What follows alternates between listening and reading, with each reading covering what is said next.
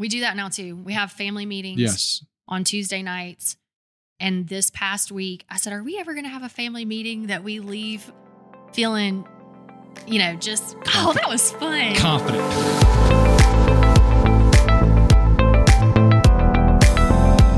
Welcome to Owner's Table, where today we talk to Aurrie Hicks. Now, the hard part about doing a podcast is when you interview someone that you know, it's extremely difficult because you know the answers to the questions that you're going to ask them. So I've known Aurrie for 5 years now, and she's a wonderful human being. Talk to her multiple times a week. She's great. But when I interviewed her, I learned so much about her, how when she grew up in Georgia, came to school here at Alabama, and then went back and forth a little bit, and then she got married. Well, then we talked about her journey also with her family, but then being in the agency life. Being in the agency life and then transitioning to owning her own business and absolutely killing it in everything she's doing. But then now she's a new mom, and how she's transitioned out of working all the time to being a great mom and absolutely killing it for her business. I know you're going to enjoy hearing about Aurrie Hicks and Hopson Rae.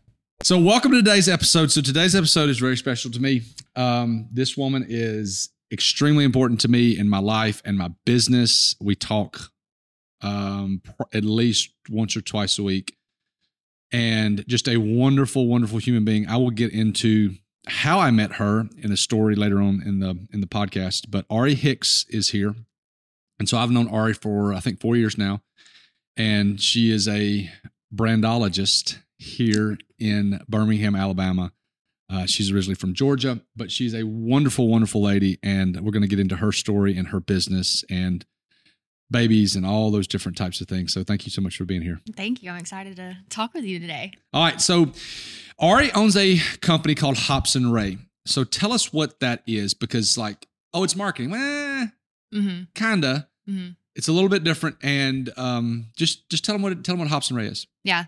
Well, and I love that question because everybody thinks, well, marketing is everything. So much falls under the marketing umbrella. Mm-hmm. So Hopson Rae, we do brand design, brand visual design, brand strategy, and social media. So putting it into those three categories, focusing on the design of your business, okay, visuals, logo, color, fonts, all the things that we've done with you, the brand and marketing strategy piece of it, and then execution on social media and the marketing Understand side. The first one. Yeah. Very easy to understand. Mm. What's your logo? What colors are they? What's it look like? What are the variances of it? Yeah. Staying on brand, color palettes, all those things. The last one's easy too. Like, how are we social media managing this? What are we posting? What are we saying? The verbs, the words in there. The middle part, strategy. Mm-hmm. That's a word that people use all the time, but I don't know that they really understand when they say marketing strategy or branding strategy. So go into that a little bit and explain, if you were explaining to a 12-year-old. Mm-hmm. Okay, John is sitting right here, my 14-year-old. You know her, love her.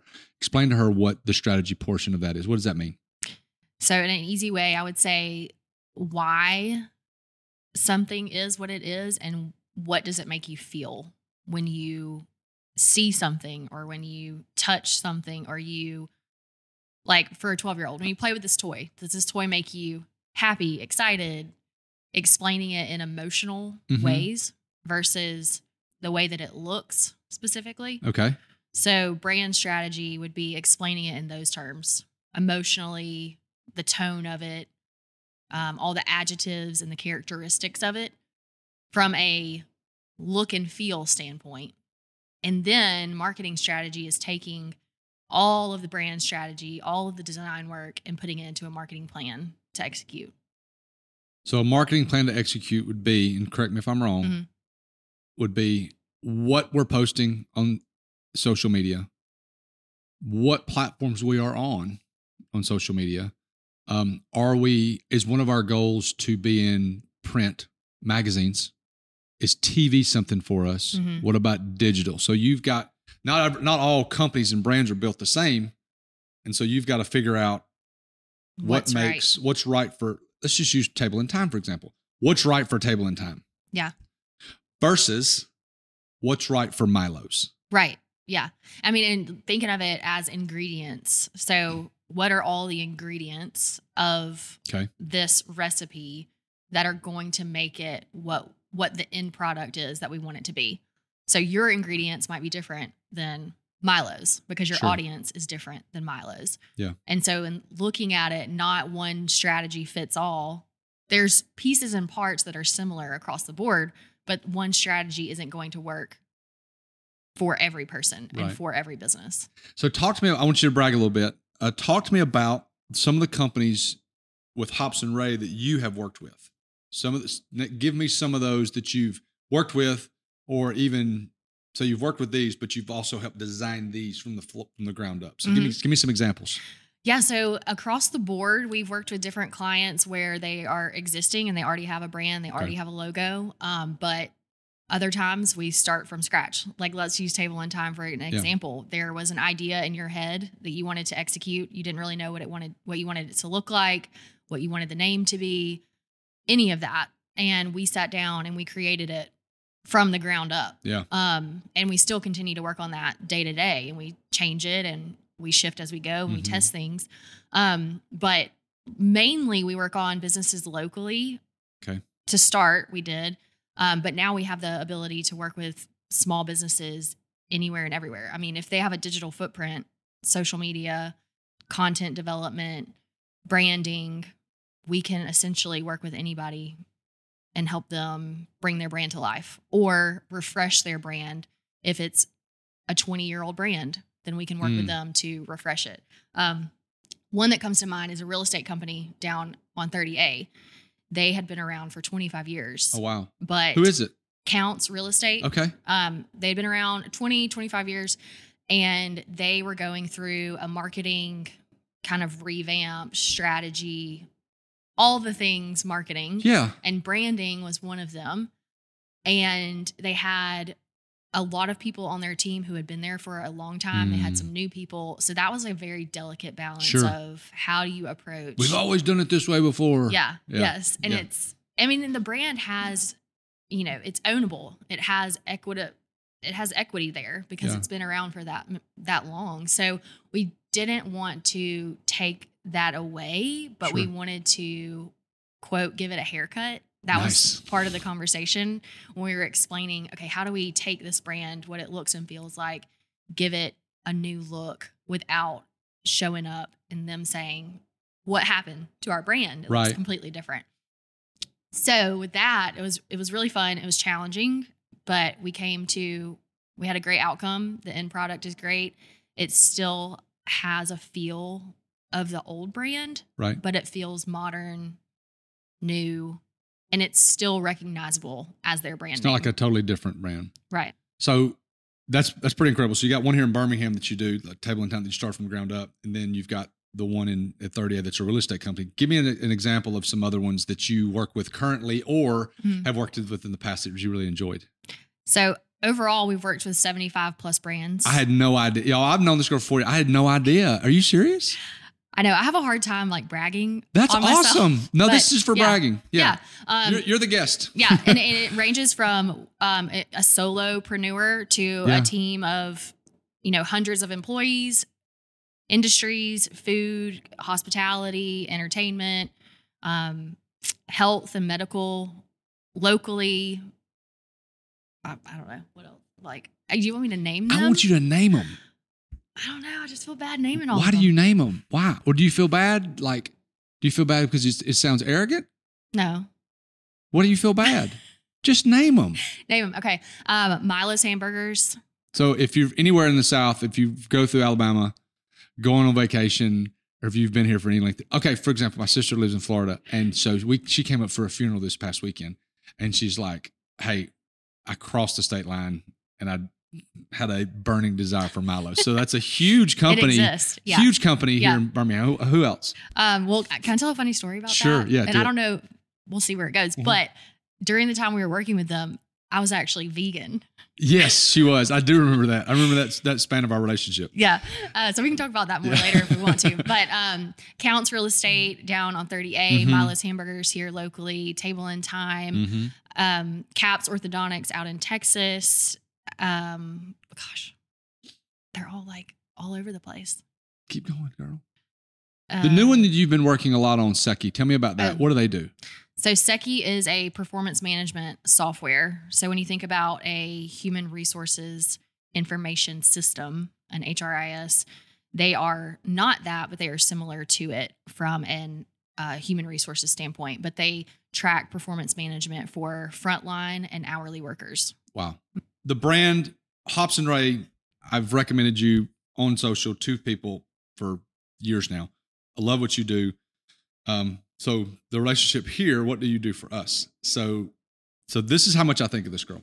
So she started Table and Time. So I've told the story before about how we had MealFit, and MealFit is a wonderful business, and MealFit is extremely healthy meal prep and healthy catering, business catering every day, that $14 to $20 range. So, but I had to start another business because I wanted to capture more of a hiring client, do nicer events, things like that. Alice Head, we've talked about her in the past. She's been so important to our business. She said, "We need to change your name." Well, I was not going to change my name. She said, "Well, you need to start another company." So here's the story. I met with 3 different groups of people. I met with a huge agency here in Birmingham who's very well known. They did a good job. All the pitch, things like that. Then I met with another company that friends of mine owned, is another big agency. And then I met with you. Mm-hmm. One girl. You were like, "Have you done this before?" Yeah, have you done this before? You literally asked me that question. Yeah, I did. On like the first or second call. But have you done this? Has a client actually paid you to do this? That's a valid question. I said, okay, this is what we're working with. This is who we got. I did not love the huge agency in Birmingham. I liked the other company, but something inside me there was something there between us, and I loved what you did. I loved your heart. And it has been the best decision, one of the best decisions I've made professionally in the 10 years that I've run businesses. So in that, I tried to talk her into taking over my other businesses. And she said, absolutely not, for multiple years. Here recently, she has then now taken over and is doing MealFit. She is doing Table and Time. She's doing Walcox Point, which is our lake place. And she's doing all this stuff for me personally. And so and also our other business, Weddings Costa Rica. And so Aurrie and I spend lots of time together on the phone, on computers and things like that. And she's doing a wonderful job. So, branding and all those things. Talk to me about growing up. Mm-hmm. Grew up in Georgia. Give me the background of I know you little sports in there. Yeah. So tell me about growing up, mom and dad, all that good stuff. Okay. And before I forget this thought, I want to go back to what you said about when you were looking at agencies and you said it didn't feel right. Yeah. You didn't want to go with a big agency. And that's one of the main reasons why I started my own business and do what I do now, is specifically for people who are looking to find the right person to help them, but the big agencies don't feel right. Yeah. So that's super accurate because they didn't. In many ways, relationship wise, budget wise, all of that stuff. Well, business is not done with businesses. Businesses are done with people. Mm-hmm. And I felt like working with you, I was going to get you, talk to you, call you. And that is comforting. Now that you have since grown and got multiple people on your team now, but it's still it's still relationship based. And I love that. And I like to think of it, it's intimate in a way, because you have that access that makes it feel comforting, right? To know that things are getting done, but also if an emergency happens, you've got direct access to switch things around. Things are flexible. Yeah. It's easier in a sense. And you want to grow, and you are growing, but you're not growing at the expense of just taking everything that comes along your way. Because I imagine you probably, turn down. You probably turned down a lot of things just because you didn't fit you, didn't want to, whatever. Yeah. I think that goes back to your point about MealFit and everything originally. Yeah. We were like, well, it's not the right time. It's not the right time. So it took a couple of years to get to the right time. Right. And I'm happy.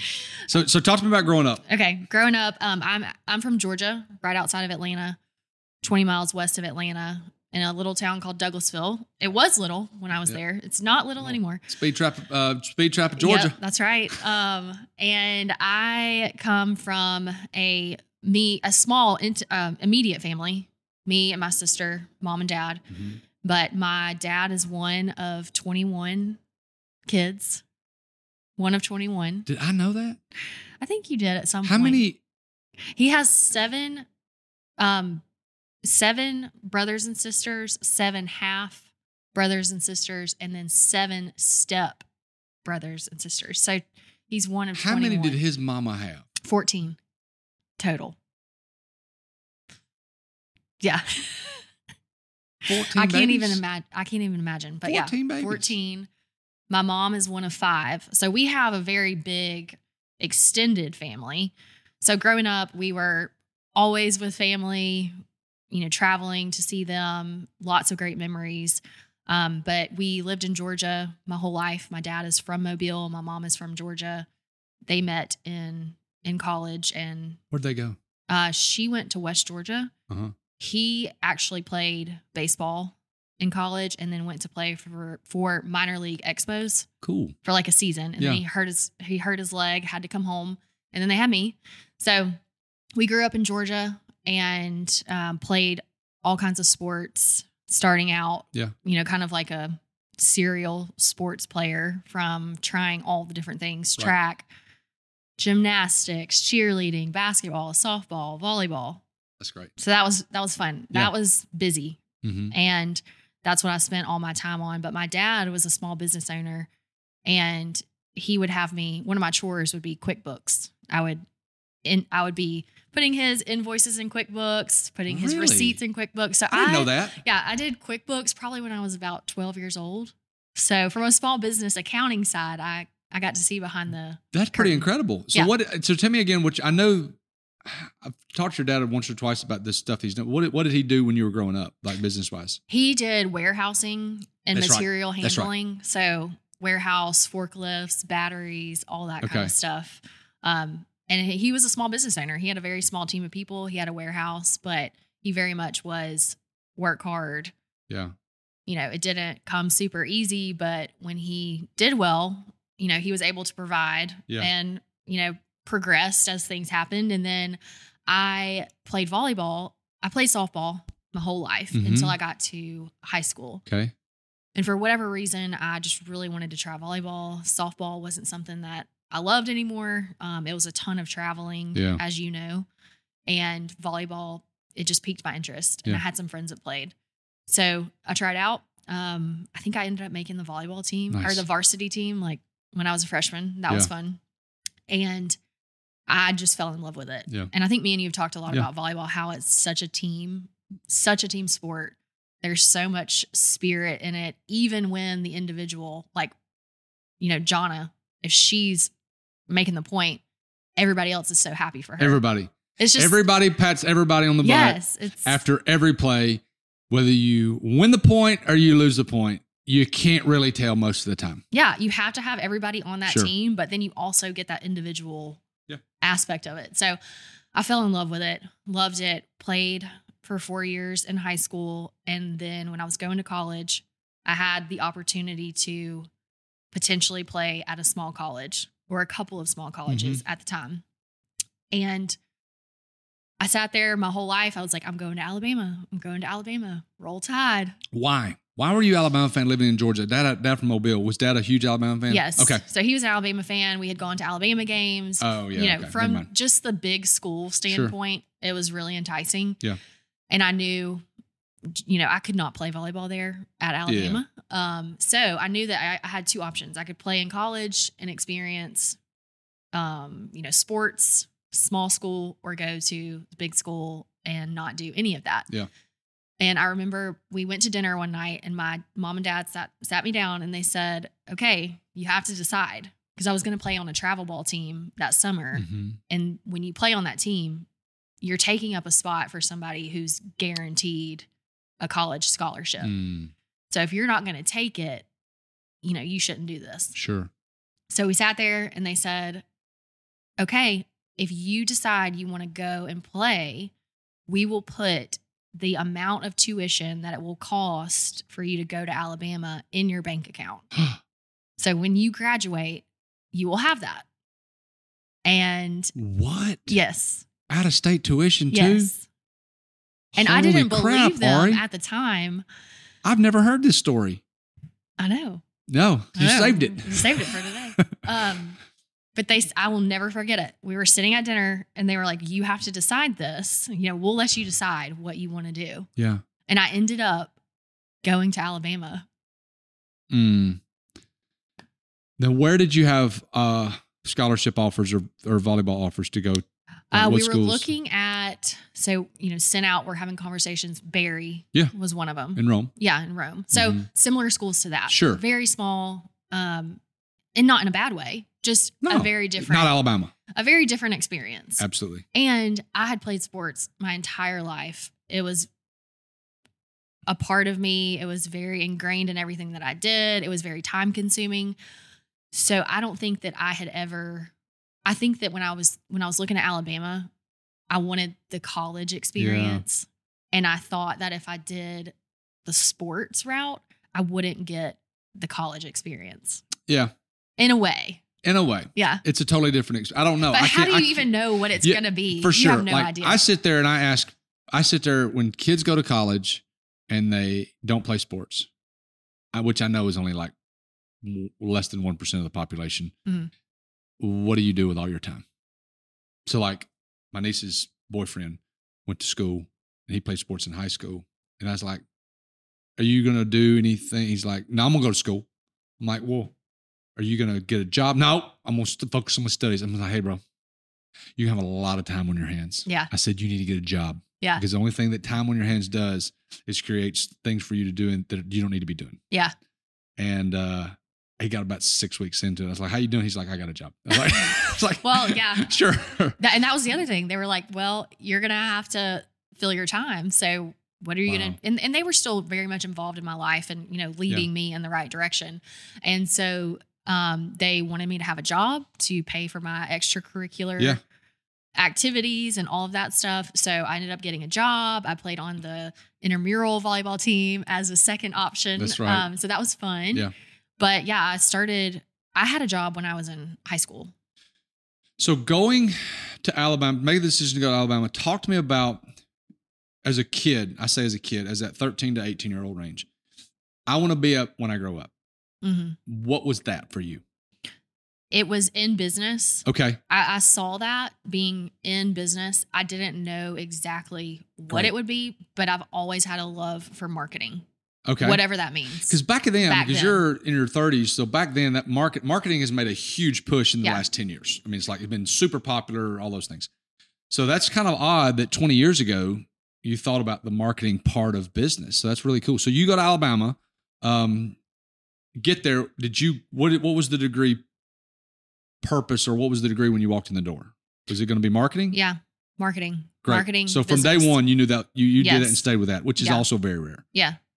Okay, so going through college, talk to me about what you did in college with the job, sorority, all that stuff. Give me that college life. So I didn't do sorority, which is rare at Alabama. Yep. But I decided I didn't want to do that. But I ended up doing a lot of things with a job and intramural stuff where I made friends there. And it was easy to grow a community there because there's so many people and everybody doing different things in your class. I mean, you have so many people in your class. Right. Like there's just so much opportunity. So made a really good small group of friends who I'm still friends with today. Hannah, she was in my wedding. Mm-hmm. So that was fun. But job wise, college, when I went to Alabama and I wanted to be in business and in marketing, at Alabama, it's different. They have PR in a different college, and the business college is more of like your principles, of marketing and sales. Nothing tactical. Right. Like you do, but you don't really get into it. You take the general business administration Business 101. And all of that stuff. The high level stuff. You don't get super into the weeds of it. And I just know from, I think, what I got from my dad is his business side and his sales side. Yeah. So at that point, I was like, maybe I can do marketing or sales. Mm-hmm. And then that's when it started to I started to understand the difference of what marketing is versus what sales is, which are two different totally different things. Yeah. So in college, get a marketing degree. Where does Michael come into the mix? Great question. I worked at Publix in the Publix bakery. Yeah, you did. Okay. So which goes back to say, I always say everything in life, like you meet someone and it always creates an opportunity. Like you don't know what that person, how you are going to give opportunity to them, or they're going to create opportunity for you. So in college, one of my good friends, her dad was high up in Publix, and it was one of those things where he got all of us jobs. That's wonderful. Publix. Yeah. So that was, something that I did there. And I worked there part-time, but then I also got a local store marketing director job at Chick-fil-A for the Tuscaloosa location. Really? So that's when in college, when I started taking the degree and actually in real life doing something with it. It was. Now, how did you get that job? So the Publix job was a gift. That was so-and-so's dad. That was a lot. That was a freebie. Yeah. So how did you get, so this is a great lesson, I think, for anybody that's in college or high school or whatever. So how did they get the Chick-fil-A thing? I was actively looking for marketing opportunities because I knew that I needed to put myself in a real life marketing situation to learn, to put into play what I'm learning, but also learn the day to day. Yeah. Because I was getting ready to graduate and I was like, what am I going to do? Sure. Am I going to move back to Birmingham? Am I going to move back to Georgia? Obviously Chick-fil-A is a very well-known brand. And I thought, if anything, this is going to look good on my resume. Absolutely. From a marketing standpoint. But also it was super cool because, as you know, the local store operators get to manage their business as their own. Right. So you have the awesome brand recognition and all of that stuff as Chick-fil-A, but you get to work directly with the operator to create the individual strategy for the stores. And that brings up one thing. So this was when 2010? I don't know. Yeah. 2010, maybe 2009. And we were putting together a strategy. His location was in the mall. Okay. There was a drive-through right across the street. So he competed with that. So if you're in the mall, you're obviously going to select that. If you're on the street, you're going to go through the drive-through. Right.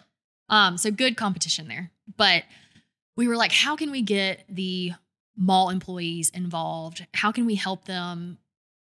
How can we feed them but make it easy for them? Their lunch breaks are short. We don't want them like coming over here, spending time over here in line, all that stuff. So one of the parts of the strategy was getting them to eat, but making it easier on their life. And we came up with a whole text to order system before. Way back in the day. Back in the day. This is like vintage style. Yeah. Yeah. And it worked. And it was really cool because we figured out the technology before the app existed, before any of that. That's incredible. Yeah. And that was fun. But he gave me that ability to say, what are your weird and crazy ideas? Yeah. And let's try them out. So go back to the question. How did you get the job? How did I get the job? I actively looked and I applied. Okay. So he had it posted, need a marketing person, and you applied for it. He liked you just like I did and said, hey, you got it. If I remember correctly, it might have been on one of the student platforms where they post jobs of that nature. Yeah. Because it was an hourly job, part-time, just one of those things. And I didn't know him. I didn't have any connections with them. And so that it is, those things like that are out there. Right. But then I'm still connected with him now. When I graduated, he helped me get not really an interview, but an introduction at corporate. Okay. So then I went to corporate, met the marketing department there. So I just think all those little steps in life take you where you're going somehow. So graduate from Alabama, then what? I graduated from Alabama. Back to your question about how I met Michael. Yeah. So Michael is your husband. Michael is my husband. Yep. He went to school in Georgia. Yep. Oglethorpe. Yep. In Atlanta. He's from Alabama. He went to school in Georgia. Yep. I'm from Georgia, went to school in Alabama. Yep. And we met at a bar. We met through a friend of mine and his cousins with his friend. So a friend through So you are related? We're not related. Okay, just kidding. No, we met at a bar and we became fast friends. Yeah. And then we were like, okay, I'm going back to Georgia. You're staying in Alabama for the summer. We'll just keep in touch and hang out when we see each other. And then I went back to Alabama. he went back to Georgia. So we played a flip-flop game. Oh, wow. I didn't know that. About a year. And then finally we just said, hey, there's something here. So let's hang out more and make it more official. And that was 13 years ago. Wow. Yeah. So transitioning from Alabama, you said you went back to Georgia for a little bit. Where was the first job out of college? First job out of college. So I graduated in 2011, and short story was the tornado. Oh yeah. In Tuscaloosa. Mm-hmm. So that kind of threw us. I remember that. I remember you telling me about that. Yeah. Our house was in like the direct line of it. Thank goodness we weren't there. But Michael's parents live in Tuscaloosa. That's right. They have a storm shelter. We were there, and we were probably like 2 weeks away from graduating. Mm-hmm. And he and I were in conversations of what are we going to do after this? Like, are we serious? Yeah. I'm probably just going to go back to Georgia for the summer and kind of see what happens, this, that, and the other. The tornado hit. And then it was, okay, what are we really going to do now? It threw like a beautiful wrench into things because it kind of made us all think, wow, like life is super short. Sure. Like that was a crazy experience. And we decided his parents said, well, if you have your job here for the summer, you're more than welcome to stay they have another house. You can stay here. You have a place to stay. Don't worry about it. Yeah. So that kind of helped pull our relationship along because I was able to stay at his parents' other house. We were able to stay together for the summer. And then we kind of said, from here, what does it look like? We're going to live in Birmingham. And then we moved to Birmingham. So you didn't go back to Georgia. Mm-mm. So you were in Tuscaloosa, you stayed with a Chick-fil-A job. Mm-hmm. And then when you went to Birmingham, what did you start doing there? I worked at a mortgage company. Okay. Through a connection, through a family friend. Okay. Because at that time, it was 2011. Yeah. The job market wasn't great. But going back to what I thought I was going to do would be entry-level marketing, climb the corporate marketing ladder, like CMO. But you also thought that you've always thought you were going to do business. So what was the change? Well, I think that directly relates to business, meaning you have to understand the business in order to do the marketing side of it. But from a business standpoint, I thought I would be involved in a business. Yeah, I never thought I would own my own business. But at that time, there wasn't as much digital marketing. There weren't a lot of digital entrepreneurs, all the things that we see now. So my idea of success, like what is success at that time? Oh, I'm just going to climb the marketing ladder at a company. So got the mortgage company job as, hey, this is entry level. We need you to do some things, but we also want you to help with marketing stuff as well. Okay. I knew that wasn't my place, my long-term place, but it had to be for the time being. And you learned something. And I learned something. Yeah. And then I was able to meet a couple of people, and I was constantly looking for job openings and anything that was available marketing wise, because I just wanted to get my foot in the door. Sure. Like I'm not from Birmingham, so I needed to meet people and network and all that stuff. So then I went to the Birmingham Zoo. I remember you. I remember that. I didn't know you then, but I remember you working at the zoo. Yeah, that was a lot of fun. Went there, and then my boss there, she had a background in the agency world in Birmingham, and she was a great leader and boss. And she left to go to an agency, and she said, "I'm going to call you one day. If there's any opportunities, I'm going to call you. So don't be surprised." So you're working at the zoo. Your boss leaves the zoo and says, "Hey, one day I'm going to call you." Mm-hmm. And so then what happened? So she called me. Oh, there we go. 2 months later. Oh, no. So I was really like, quick. What? It's only been 2 months. Yeah. And she was like, "I told you, don't be surprised." And the agency was growing, slowly at the time. There wasn't a ton of employees, but they were looking for another account manager. Okay. So going back to a little bit of at that time in the marketing world, Mad Men was a big, show that everybody was watching. Sure. And from a marketing standpoint and a business standpoint and advertising, when you see shows like that, you're like, wow, that's super cool. Like, I want to be a part of that. I want to be a part of the agency world.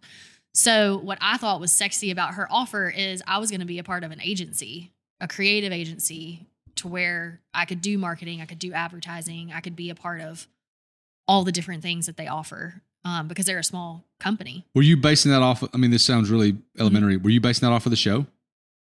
Oh, it definitely influenced. Oh, absolutely. It definitely influenced my decision. Okay. So you took the job at this agency because of Mad Men and the person.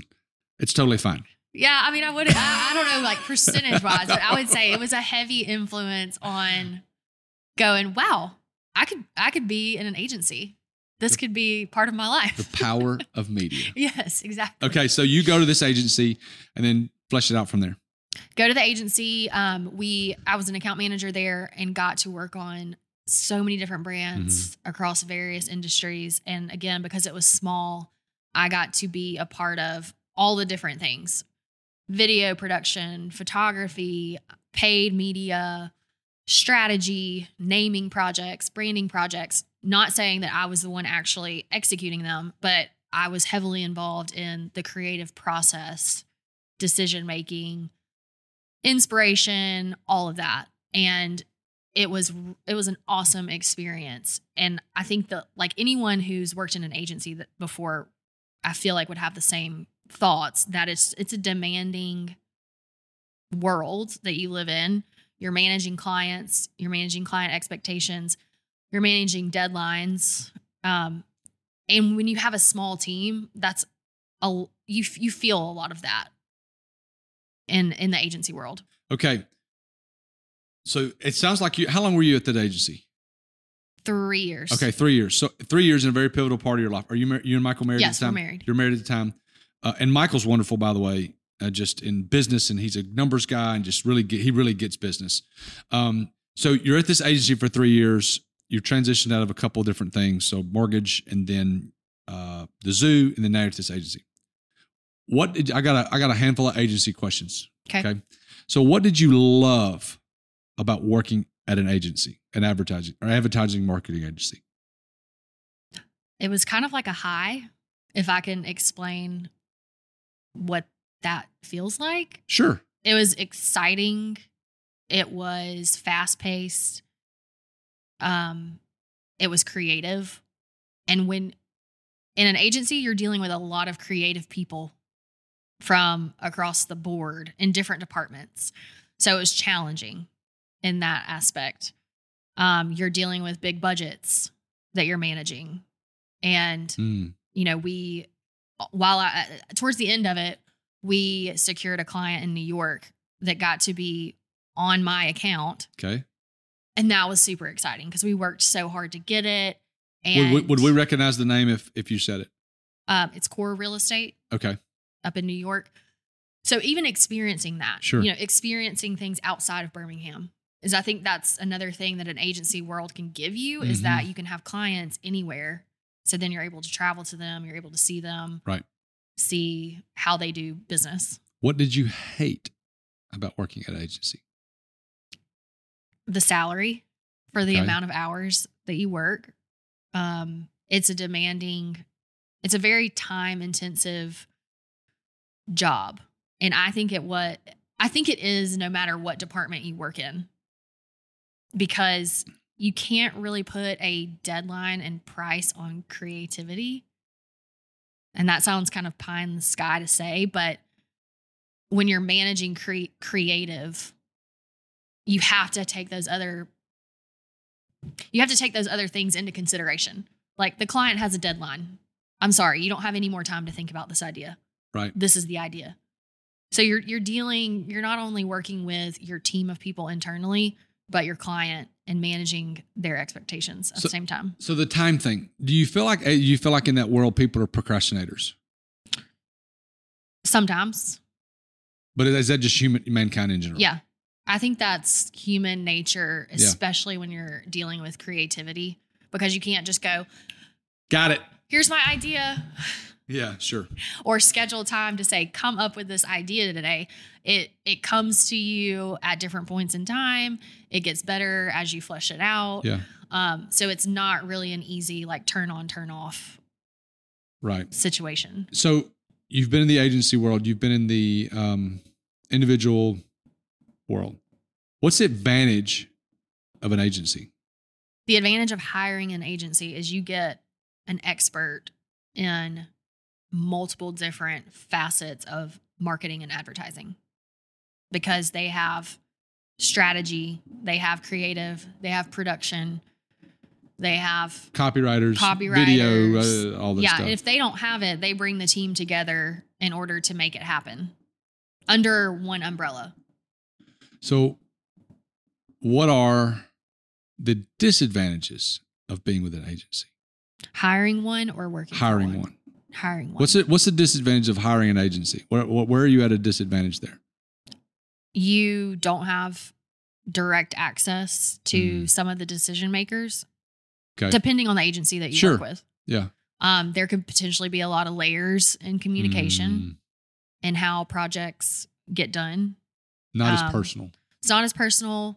Your timelines might be longer. And I know you've experienced that too with, some other people that you work with. You can have very quick turnaround times and you like that because you're quick, fast paced, you want things done. So I would say timing is one of them for sure. Okay. So I'm going to reverse engineer those questions. What's the advantage of hiring a business like Hopson Rae, where it's not an agency, it's you and a couple of people that you work with that has a limited number of clients? What's the advantage of hiring you as opposed to XYZ agency in downtown Birmingham, Atlanta, New York, wherever? The personal aspect of it is my number one thing, because from your business standpoint or anyone's business standpoint, the more I know about you and your business, I think the better outcome the end product is going to be, no matter if it's a branding logo or if it's a marketing strategy. I think the personal connection really goes a lot further than some people think. And the ability to have that personal connection, like one-on-one, me and you're not talking to 5 members of my team. We're talking directly together. It's kind of like the telephone game. So if there's 10 of us in here, I tell this person the thing, and then he tells that person the thing. And when you do that, everybody knows this illustration. When you do that, it can get convoluted from person 1 to person 10. Yeah. And then with working, because I've done it, like I've worked with an agency that has done a portion of our marketing in the past. And I'll give you a great example. We worked with this company in Miami, and the girl that sold me was a friend of mine. And after she sold it, I never saw her again. Mm-hmm. And then we have a meeting in Zoom, and I'd see John and Susie and Sam and, Jennifer. Great. Get to know everybody. And then the next month when I met, 2 of the 5 weren't there. Yeah. And the next month there was only 1 from the original meeting. And then, how many times have we even had situations where if there's more people involved, the more you're repeating yourself or you feel like you're kind of starting over a lot versus making a lot of traction. It's 51st dates. Yeah.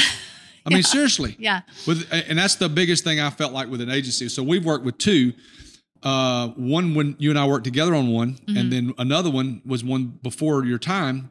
It was 51st dates. Oh, they're not with us anymore. They're so-and-so. Well, and that, all that to say, this is not a bass marketing agency session. This is not. No. I'm just talking about you and what I've experienced, but also, and this is not a sell, I'm not trying to sell Aurrie and Hopson Rae, but this is just what I've experienced in the multiple years that I've done this, is having a human to talk to that understands all your things. It may not have 150 clients, but they're talking to me. They understand me. They understand my, it just makes a difference. Yeah. And when people ask me why am I doing what I'm doing and what's my long-term goal, we've talked about this a lot. And I've said, I would rather have quality versus quantity in the amount of clients that I have, because I want to be able to put that time and effort into, let's say Thomas as an example, in order to grow his business, because I know that I will potentially reap benefits from that if I'm able to help him grow his business. Absolutely. Versus let's add 50 clients to the roster for the sake of having 50 clients. So that is my perspective. I know that's not everyone's perspective. Yeah. But I like to obviously get new business, but have a great set of clients that I can grow and get more business from them. If you're making money, I hope I'm making money. For sure. You're at the agency here in Birmingham. You're married to Michael. Things are going good. you leave. Mm-hmm. Tell me about that process, because here's I get this all the time. Guy sitting in a room with us would love to own his own business one day. But it's very, very hard sometimes. I hear this. I can't tell you. I got my next door. I mean, I could go down a list of people that they want to do their own thing, but they're just scared. Mm-hmm. So talk to me about how you did that when you left the agency and started Hopson Rae, because that is so encouraging to a lot of people. I have a little piece in between that is when I went to Red Diamond Coffee and Tea. I forgot about that. Yeah. Okay, so go ahead. Yes. Okay, so I left, as we were talking about, agency work life is very intense. It can be chaotic. It's exciting. It's all the emotions. But when I thought that me and Michael were going to start a family, at that time, I wanted something that was a little bit more corporate. And you know, when you say corporate, you think about schedule. Corporate is never a positive word, life, though. Yeah, sure. You know, things like that. Yeah. Stability. Yeah. All of that. And I was at a point where I also loved the creative side, but at the agency, I was project managing. I was client managing. I was creating strategy, but I wasn't creating visual creative. I was a part of the process, but I was only one minute piece of it. Sure. So I loved the strategy part, and I wanted to experience marketing strategy, corporate side. Okay. So I went there, and then Red Diamond. For everybody that's not in Birmingham, Red Diamond is a huge company here in Birmingham.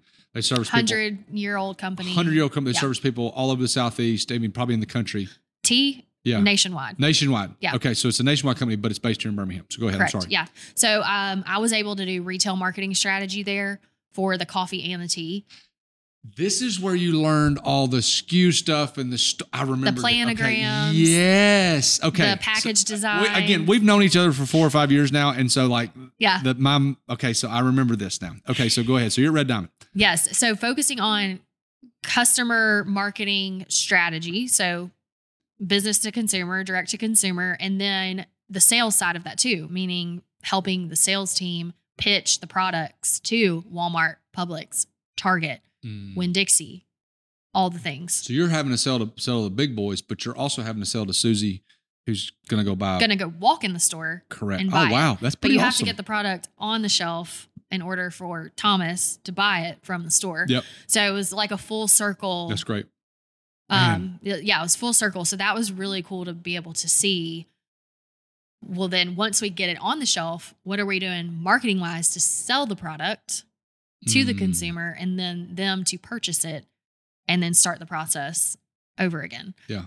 We launched a new product. We launched a cold brew product there. So I was part of the research and development for that, from the design of the bottle to tasting, actually being able to taste all the different iterations of it and come up with the different flavors. Yeah. So that was really fun. And I worked with an agency there who was in Chicago. So we had an agency that worked on the business that I managed while I was there. Gotcha. So I loved that, but then I felt like I was missing my creative side. Sure. And I was like, okay, I feel like I'm at a crossroads because I love strategy, but I also love creative. And I'm at a point in my life where I could potentially take a leap of faith and start my own business. But what made you think that? Like, tell me the practical reasons in your brain. So you're at Red Diamond. How long were you at Red Diamond? 2 years. So you're at Red Diamond 2 years. What made you think in your mind? So tell me when the thoughts came of, hey, I could do my own thing. Okay. At the time, I was making really great money. At Red Diamond? At Red Diamond. Okay. It was very stable. It's a 100-year-old company. It's only going to grow. Sure. There's a lot of opportunity. There's a lot of opportunity to grow. When I got my first raise, and sorry, I don't know if this can be something that we say, so I'll come back to it. Say it. But I got like an 8% raise, and the CEO said he couldn't remember the last time he had given an employee that high of a percentage raise. He was like, this is not typical. I can't even remember the last time this happened. So I felt like I was making a difference, and I was bringing new ideas to the table, and I was like, there's a lot of opportunity here. But at the same time, like something was tugging at me saying like, there's something different for you to explore. Yeah.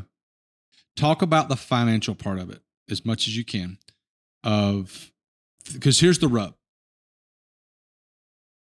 Johnny wants to go do his own thing, but Johnny makes pretty good money. Mm-hmm. And Johnny's going to leave this pretty good salary to go do his own thing. But in order to go do your own thing, you have to take that proverbial leap that everybody talks about, where you go from good salary to nothing. Mm-hmm. Yeah. How did you do that? Like, don't give me theory. No, how did you do that? Because that's the question that everyone asks. I sat down with Lisa Beck Shook.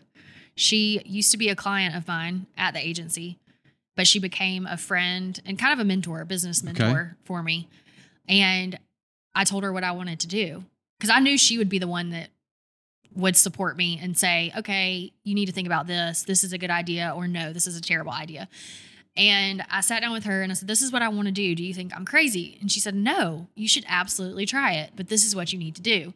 You need to put together a 30, 60, and 90-day timeline. This was on July 5th of 2018. And she said, put together 30, 60, 90 days.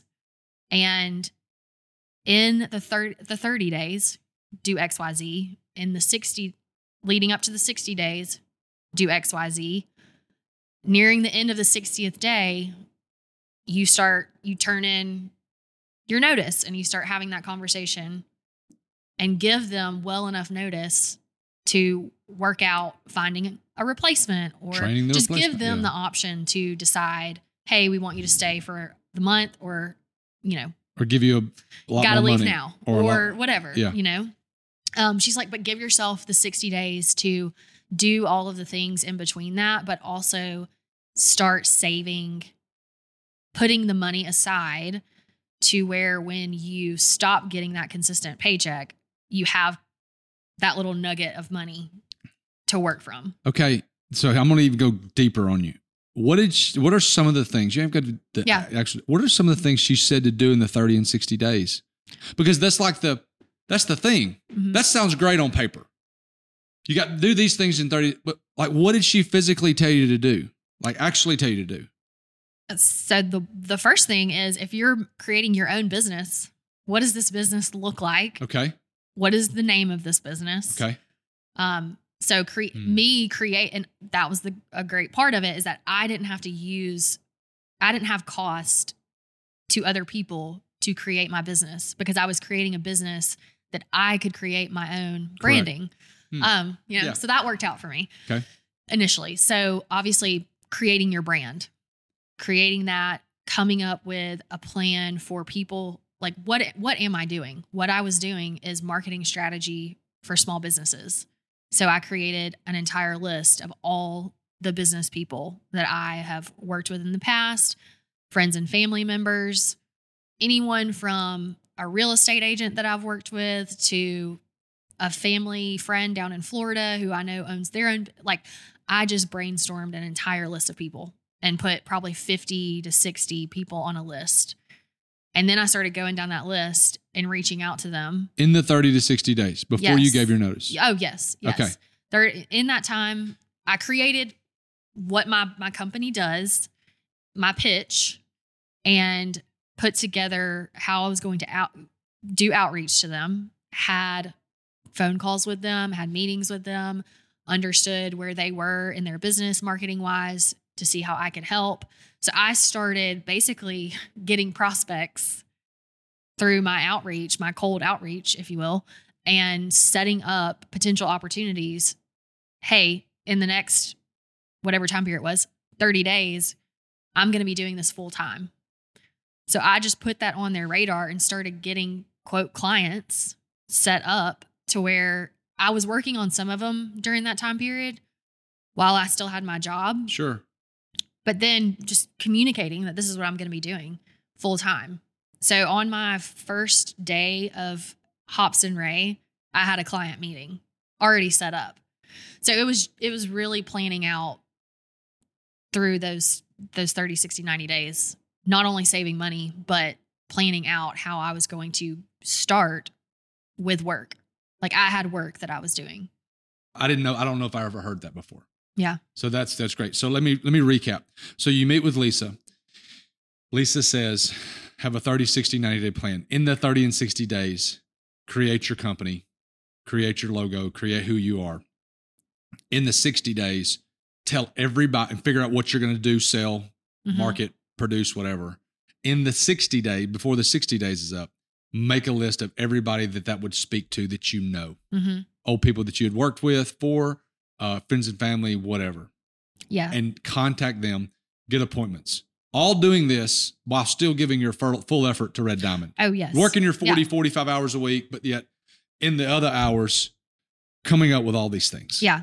And I'm a huge believer in not burning bridges. No. And I really value relationships. So I wanted to make sure that, I didn't want this to be something I was doing behind someone's back with, a job. Yeah. But I wanted to make sure I communicated that and did everything that I could to leave on good terms, And when I did leave, it was a great relationship to where they said, hey, if we have marketing things that we need, we'll call you, That's or don't great. be surprised if we call you. Yeah. So that, if I didn't sit down with Lisa to create that, Sure. I probably would have felt like I was actually jumping off a bridge versus had somewhat of a plan, even though it still was extremely scary because it was almost like a week by week situation. Like, how am I going to get more clients? How am I going to get more work? So that wasn't something easy for sure.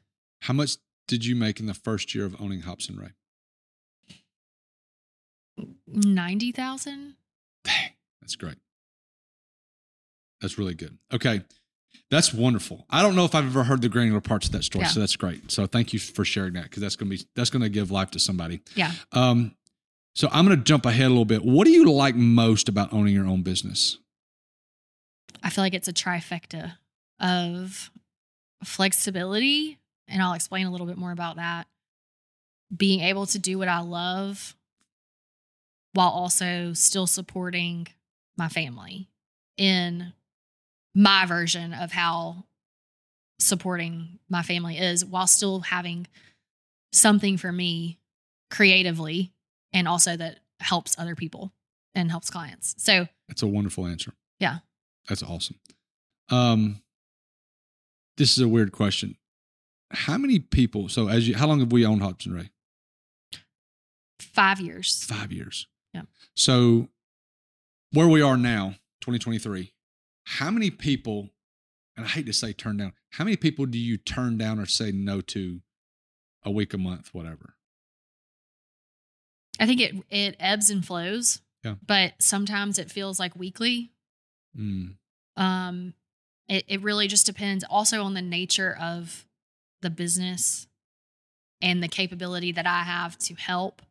A lot of times I still love having those conversations because I can still connect them with someone else who can help them.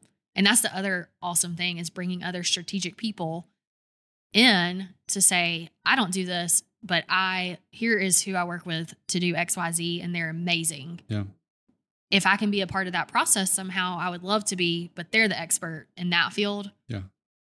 How can I help y'all get connected, and how can I help the project get further along? That's a great answer, because we have that happen to us sometimes at Table and Time. So there's always these 5 or 6 weekends a year where it seems like everybody's having an event, and we get full, and we point them to Savoy, or we point them to Trey Luna and say, hey, these guys do a great job, call them. And they do the same for us. And that's a great thing about being a good business owner. Yeah, exactly. So one of the things we like to talk about here is that we've talked about business a ton, and I love that. But one of the things I always want to get into is how, as a mom and a spouse, do you continue to run a successful and growing and thriving business, but also raise that little human? Mm-hmm. So we talk about, and I was along the whole journey of this, and so I feel like I'm invested. Yeah. So you've got a wonderful child. Yes, little Birdie. Tell us about Birdie. So Birdie was hard to get, in the story of how we got Birdie. So she's our rainbow baby. Okay. So explain that. So rainbow baby, we had some fertility issues and went through the infertility journey, and we always knew we wanted to have kids. Yeah. But in the back of my mind, I always, for certain, physical reasons, I always thought, I feel like I might have a hard time. But I was always told, no, you're fine. Everything's going to be fine. So when we started the process, we really I didn't want to worry too much about it. Wanted to see what happened. We weren't putting like a deadline. We weren't like, we have to get pregnant by XYZ. We were just, very free flowing of like, okay, if it happens, it happens. It didn't. So then we started getting a little bit more serious about it. Probably by, I think it was year 8. I was like, we've been married for 8 years now. Like all of our friends have kids. Are we going to do like, what are we going to do? Are we going to do this? I started to feel like I was getting behind pressure in that sense. Yeah. So then we started trying and it didn't work out immediately, which if it's very common that's to happen. But, then came across the infertility journey with having a miscarriage. Mm-hmm. And I think that it was very hard to deal with that. And it is very common, but it was extremely hard to deal with that. And at that time, I was extremely thankful that I did own my own business. Mm. Because it was also hard because I couldn't stop work, but I still had to deliver to my clients, but my clients really supported me. Yeah. And they were like, we're here for you. We can, yeah. Like we can take some time, it'll be okay. We're here to support you. So I think that mentally that was hard and physically that was hard, but I feel like it was a blessing. Me having my own business during that season of life was a huge blessing. Wow. So how long did you guys actively try to have kids? Like you were married for a while, weren't really quote unquote preventing. Mm-hmm. And then you guys looked at each other and go, okay, let's do this. Let's have a kid. Yeah. How long did y'all do that?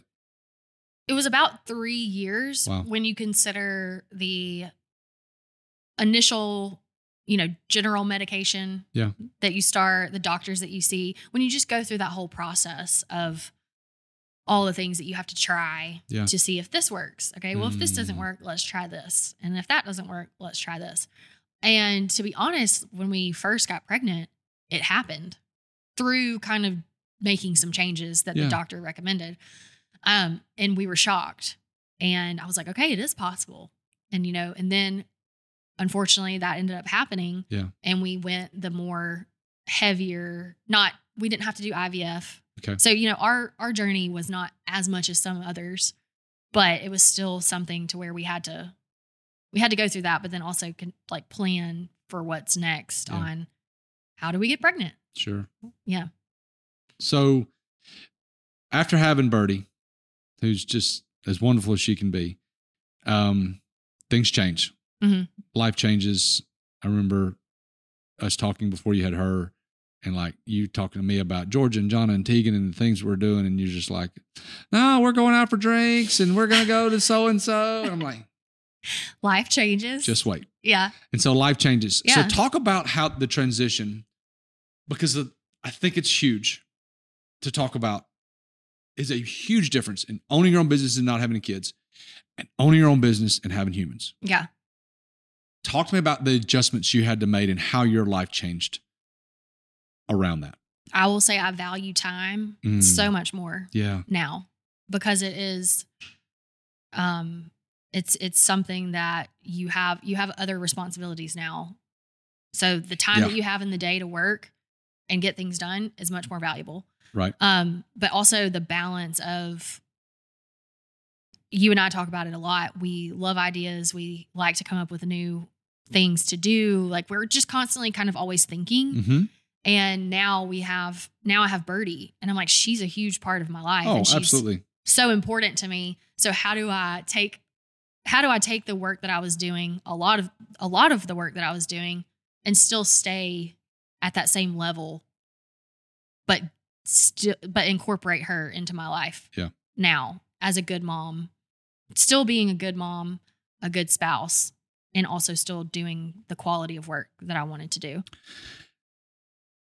Talk to me about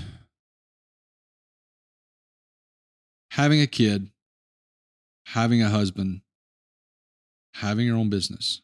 Those three things. Like, have you found that there have been things in your life that you've had to put down because of adding the human to that? What are some things that you've had to just say no to? I say this all the time. Yeah. Saying no is a superpower. Oh, yeah. So what have you had to say no to that you may not have had said no to 3 years ago? So potentially certain friendships or more business or things that me and Michael had been, traveling, things in general, just day-to-day life. But I think you've read the book too, The Joy of Missing Out. Oh God, you did recommend it. I recommended that book to you. And it is like, no is a complete sentence. So I've also had to tell myself no.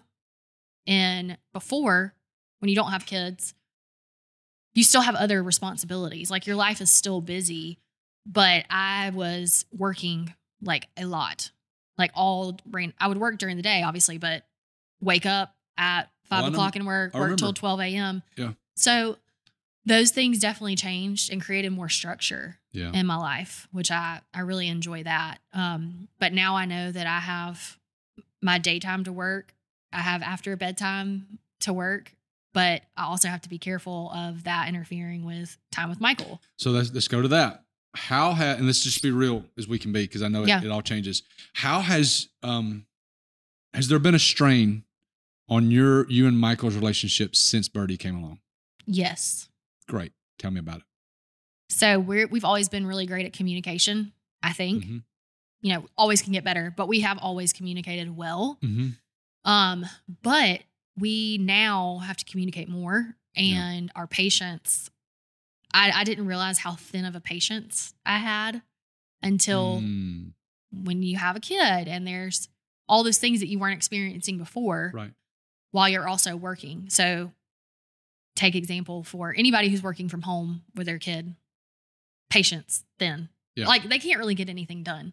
No. And then it kind of creates that domino effect of, well, this has happened today. Patience is thin. Now I'm not going to be particularly kind to you, not intentionally, but just the way that you talk to one another, the way you communicate. So that's something that we actively talk about. Like, okay, we need to be better about how we're our tone, like of how we're communicating to one another. Because before, I mean, we still had our own partner, spouse issues like everyone does. But we didn't have, for 8 years of our marriage, it was us. Yeah. Kind of do what you wanted to do. Yeah. And Michael loves to play golf. He does. Does he play golf less since Birdie came along? He does. Perfect. Good for him. If I said no, he would be like, you lying? You are a liar. Yeah. So yes, he does. He does. It's more planned out. Sure. Everything has to be. And I tell people that all the time, like everything has to be. Jackie and I sit down on Sunday and just sit in front of each other and go, okay, let's walk through it. Yeah. We do that now too. We have family meetings on Tuesday nights. And this past week I said, are we ever going to have a family meeting that we leave feeling, just, that was fun. Confident. Like, because you, when you communicate like that, you kind of push each other's buttons sometimes, and you're talking about really small details that particularly don't matter. Yeah. Like what we're doing Friday night. But like when you're moving that fast and you don't communicate that, then that leads to, well, I didn't know that was happening. You know why you didn't know that was happening? Because I typed it in my computer on my calendar and you didn't write it down. That's why you don't know it's happening. Yes. So it's like speaking from experience. Yeah. Constant. Something to work out. But we started family meetings in January, and we've been pretty good about, maybe it was last year. I take that back. We've been doing them for a while. Yeah. And we keep notes. And one of the biggest things that led to the family meeting was a situation about Birdie. Okay. So he and I were kind of on a different wavelength about something, and I wanted to communicate right when I was thinking about it. And he's like, hey, I understand. I hear what you're saying, but like, I don't fully understand what you're saying and why you really care about this. It was like something about the food that she's eating. Yeah. He's like, we can sit down and talk about it. And I was like, why do we have to sit down and talk about, like, we have to have a formal meeting? And he's like, yeah, I think that if we had a formal meeting to like really sit down and talk about all this, we have that designated time on that designated night where we can just come and we have a lot of things to talk about, or maybe we don't have a lot, we have a lot of things. We might not have a lot to talk about that right night, but we have that time to talk about it. Because my comment to him was, he works extremely hard. He is super diligent at work. He's in numbers. He's spreadsheets. He would be looking in a spreadsheet for hours and hours and hours. And I said, I want that same attention in these things that I think are a big deal, but you think could be silly. And he's like, well, then we need to have a meeting. He's like, if you want me to treat it like work, we need to have a meeting. And I said, okay. So we have the meeting. You give too. So we have the meeting now. That's great. I think that one of the things you've done a very good job at since us meeting, because when we met, you were on the fertility journey. I don't even know if you were trying. Yeah, you were trying at the time. Mm-hmm. But you do a good job at saying no, like to me. Yeah. And we've been together forever. Hey, let's talk about this at this time. And I think also you leverage. You do a good job at communicating, but you also leverage technology in that. Yeah. So that it's really, really good. So, okay. So let's talk about this. I got a handful of questions that I want to just zoom through. So these are not super long answers, but answer them how you see fit. What are you great at? What are you great at? That's a hard question. Tell me. What am I great at?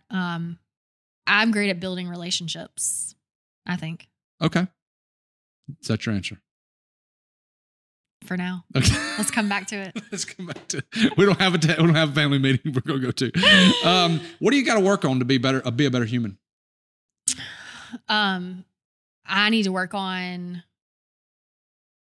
I think it's constantly working on myself in different ways. Like what? Like what? Like what do you? I'm working on myself. That's super vague. Like what do you got to work on? Like what are the one or two things? Like you drink too much. Oh, you need to exercise. Okay. I don't know. Yeah. What do you got to work on? Exercise. Okay. You tell me all the time. I do. That it doesn't matter what you do. Move your body. Just move your body at some point in the day. Mm-hmm. And like we talked about earlier, scheduling stuff. I think I let the day get past me, and I just need to. I need to exercise. Move my body. Okay. What are your thoughts on building a personal brand? I think it's 100% necessary if the personal brand is your potential means of income down the road. Okay. You and Michael, from a family's perspective, what is your like monthly, quarterly, yearly investment breakdown? Where are you guys putting money right now? Well, we just bought a house, which I know based on some of the things me and you listen to is not the best. Like throw all your money into this investment. But we have the traditional, pretty much we have the traditional investment vehicles, if you will. Okay. I'm more cautious and traditional when it comes to that kind of stuff. Michael's more risky. So we want to eventually get into more of the short-term rental investment. You do like Airbnb? Yeah. Okay. I don't currently have. We'll discuss that later. Yeah. Okay. Because I've got more thoughts on there. Okay. Okay. I know your kid's she 1.5? Mm-hmm. She'll be 2 this year. It'll be 2 this year. What's your go-to activity with her? Like you've been at work all day. You don't, not that you feel like you've neglected her, but like you haven't seen her in 6 hours, 8 hours. I do feel like I've neglected her. Oh, well, that's great. Yeah. Yeah. Super honest. Yeah. Mom guilt is a real thing. It is a real thing. What's your go-to activity with her? Park. Why? Because she's outside. I mean, she's potentially been inside for a lot of the day. I want her to be outside. Mm-hmm. And we can play together. We can walk. We love to go on walks. So anything that is outside, walk, play, that's our go-to. That's great. Who is your favorite follow on social media? Like in what category? Oh, just the person when they pop up on Instagram, on YouTube, on Facebook, or whatever it is, TikTok, whatever it is you're on, who is the person you're like, you want to watch it because of who that person is? I love Dr. Becky Good Okay. Inside. Yep. I remember you've recommended her. Yep. Parenting lady. Yeah. Okay. Because parenting is new to me. So Sure. I'm constantly learning. Okay. And I think that we haven't really talked about this, but the whole idea of gentle parenting, Mm-hmm. I hate it. I hate it. It's a struggle, but is, it's yeah. something that I'm like, okay, I want to explore this. I want to learn more about why this is what it is and how I can try it to see if it works. So, Okay. Great segue. What are you focused on really learning right now? parenting, Okay. and the balance of like law. I don't necessarily know how to say this, but like generational wealth. So like how are what me and Michael doing right now going to benefit Birdie and potentially siblings in the future? Great. I've got a great recommendation on that from a book standpoint. Mhm. And I'm learning a lot about that right now. Mhm. So we can sit down and talk about that. What's your favorite vacation that you've ever taken? We love to travel. Yep, you do. Let's see. My favorite one, it's hard to say. Pick one. Germany. Okay. Oh, I remember that. It wasn't long ago. Yeah. Great. Okay. What's your favorite vacation that you've never taken? A wellness vacation. That was a very quick answer. Tell me about what that looks like. It looks like health, wellness, and relaxation, because we like to go on vacation and indulge versus really disconnect and relax. So that's something that that's something on our list, to really disconnect and focus on, like, very much so health and wellness. Not like unpack it. Like, not like- give me an example. Like, if you were to put it perfect on paper, as Jen Ryan says, what does that look like? Give me a 2 or 3 day thing. Like, give me some examples of what that looks like. It's you arrive, you have no connection to Wi-Fi. You are told that for this part of the process, no technology, and you're in the middle of a desert, and you're doing things, health, mind, and wellness, whether it's activities, it's mindful things, but it's whatever you want to call it, 3-day just decompression. And I don't know. It's good.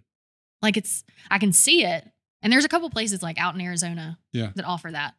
Got a great idea later on. Okay. So what's the best book you've ever read? The best book I have ever read is,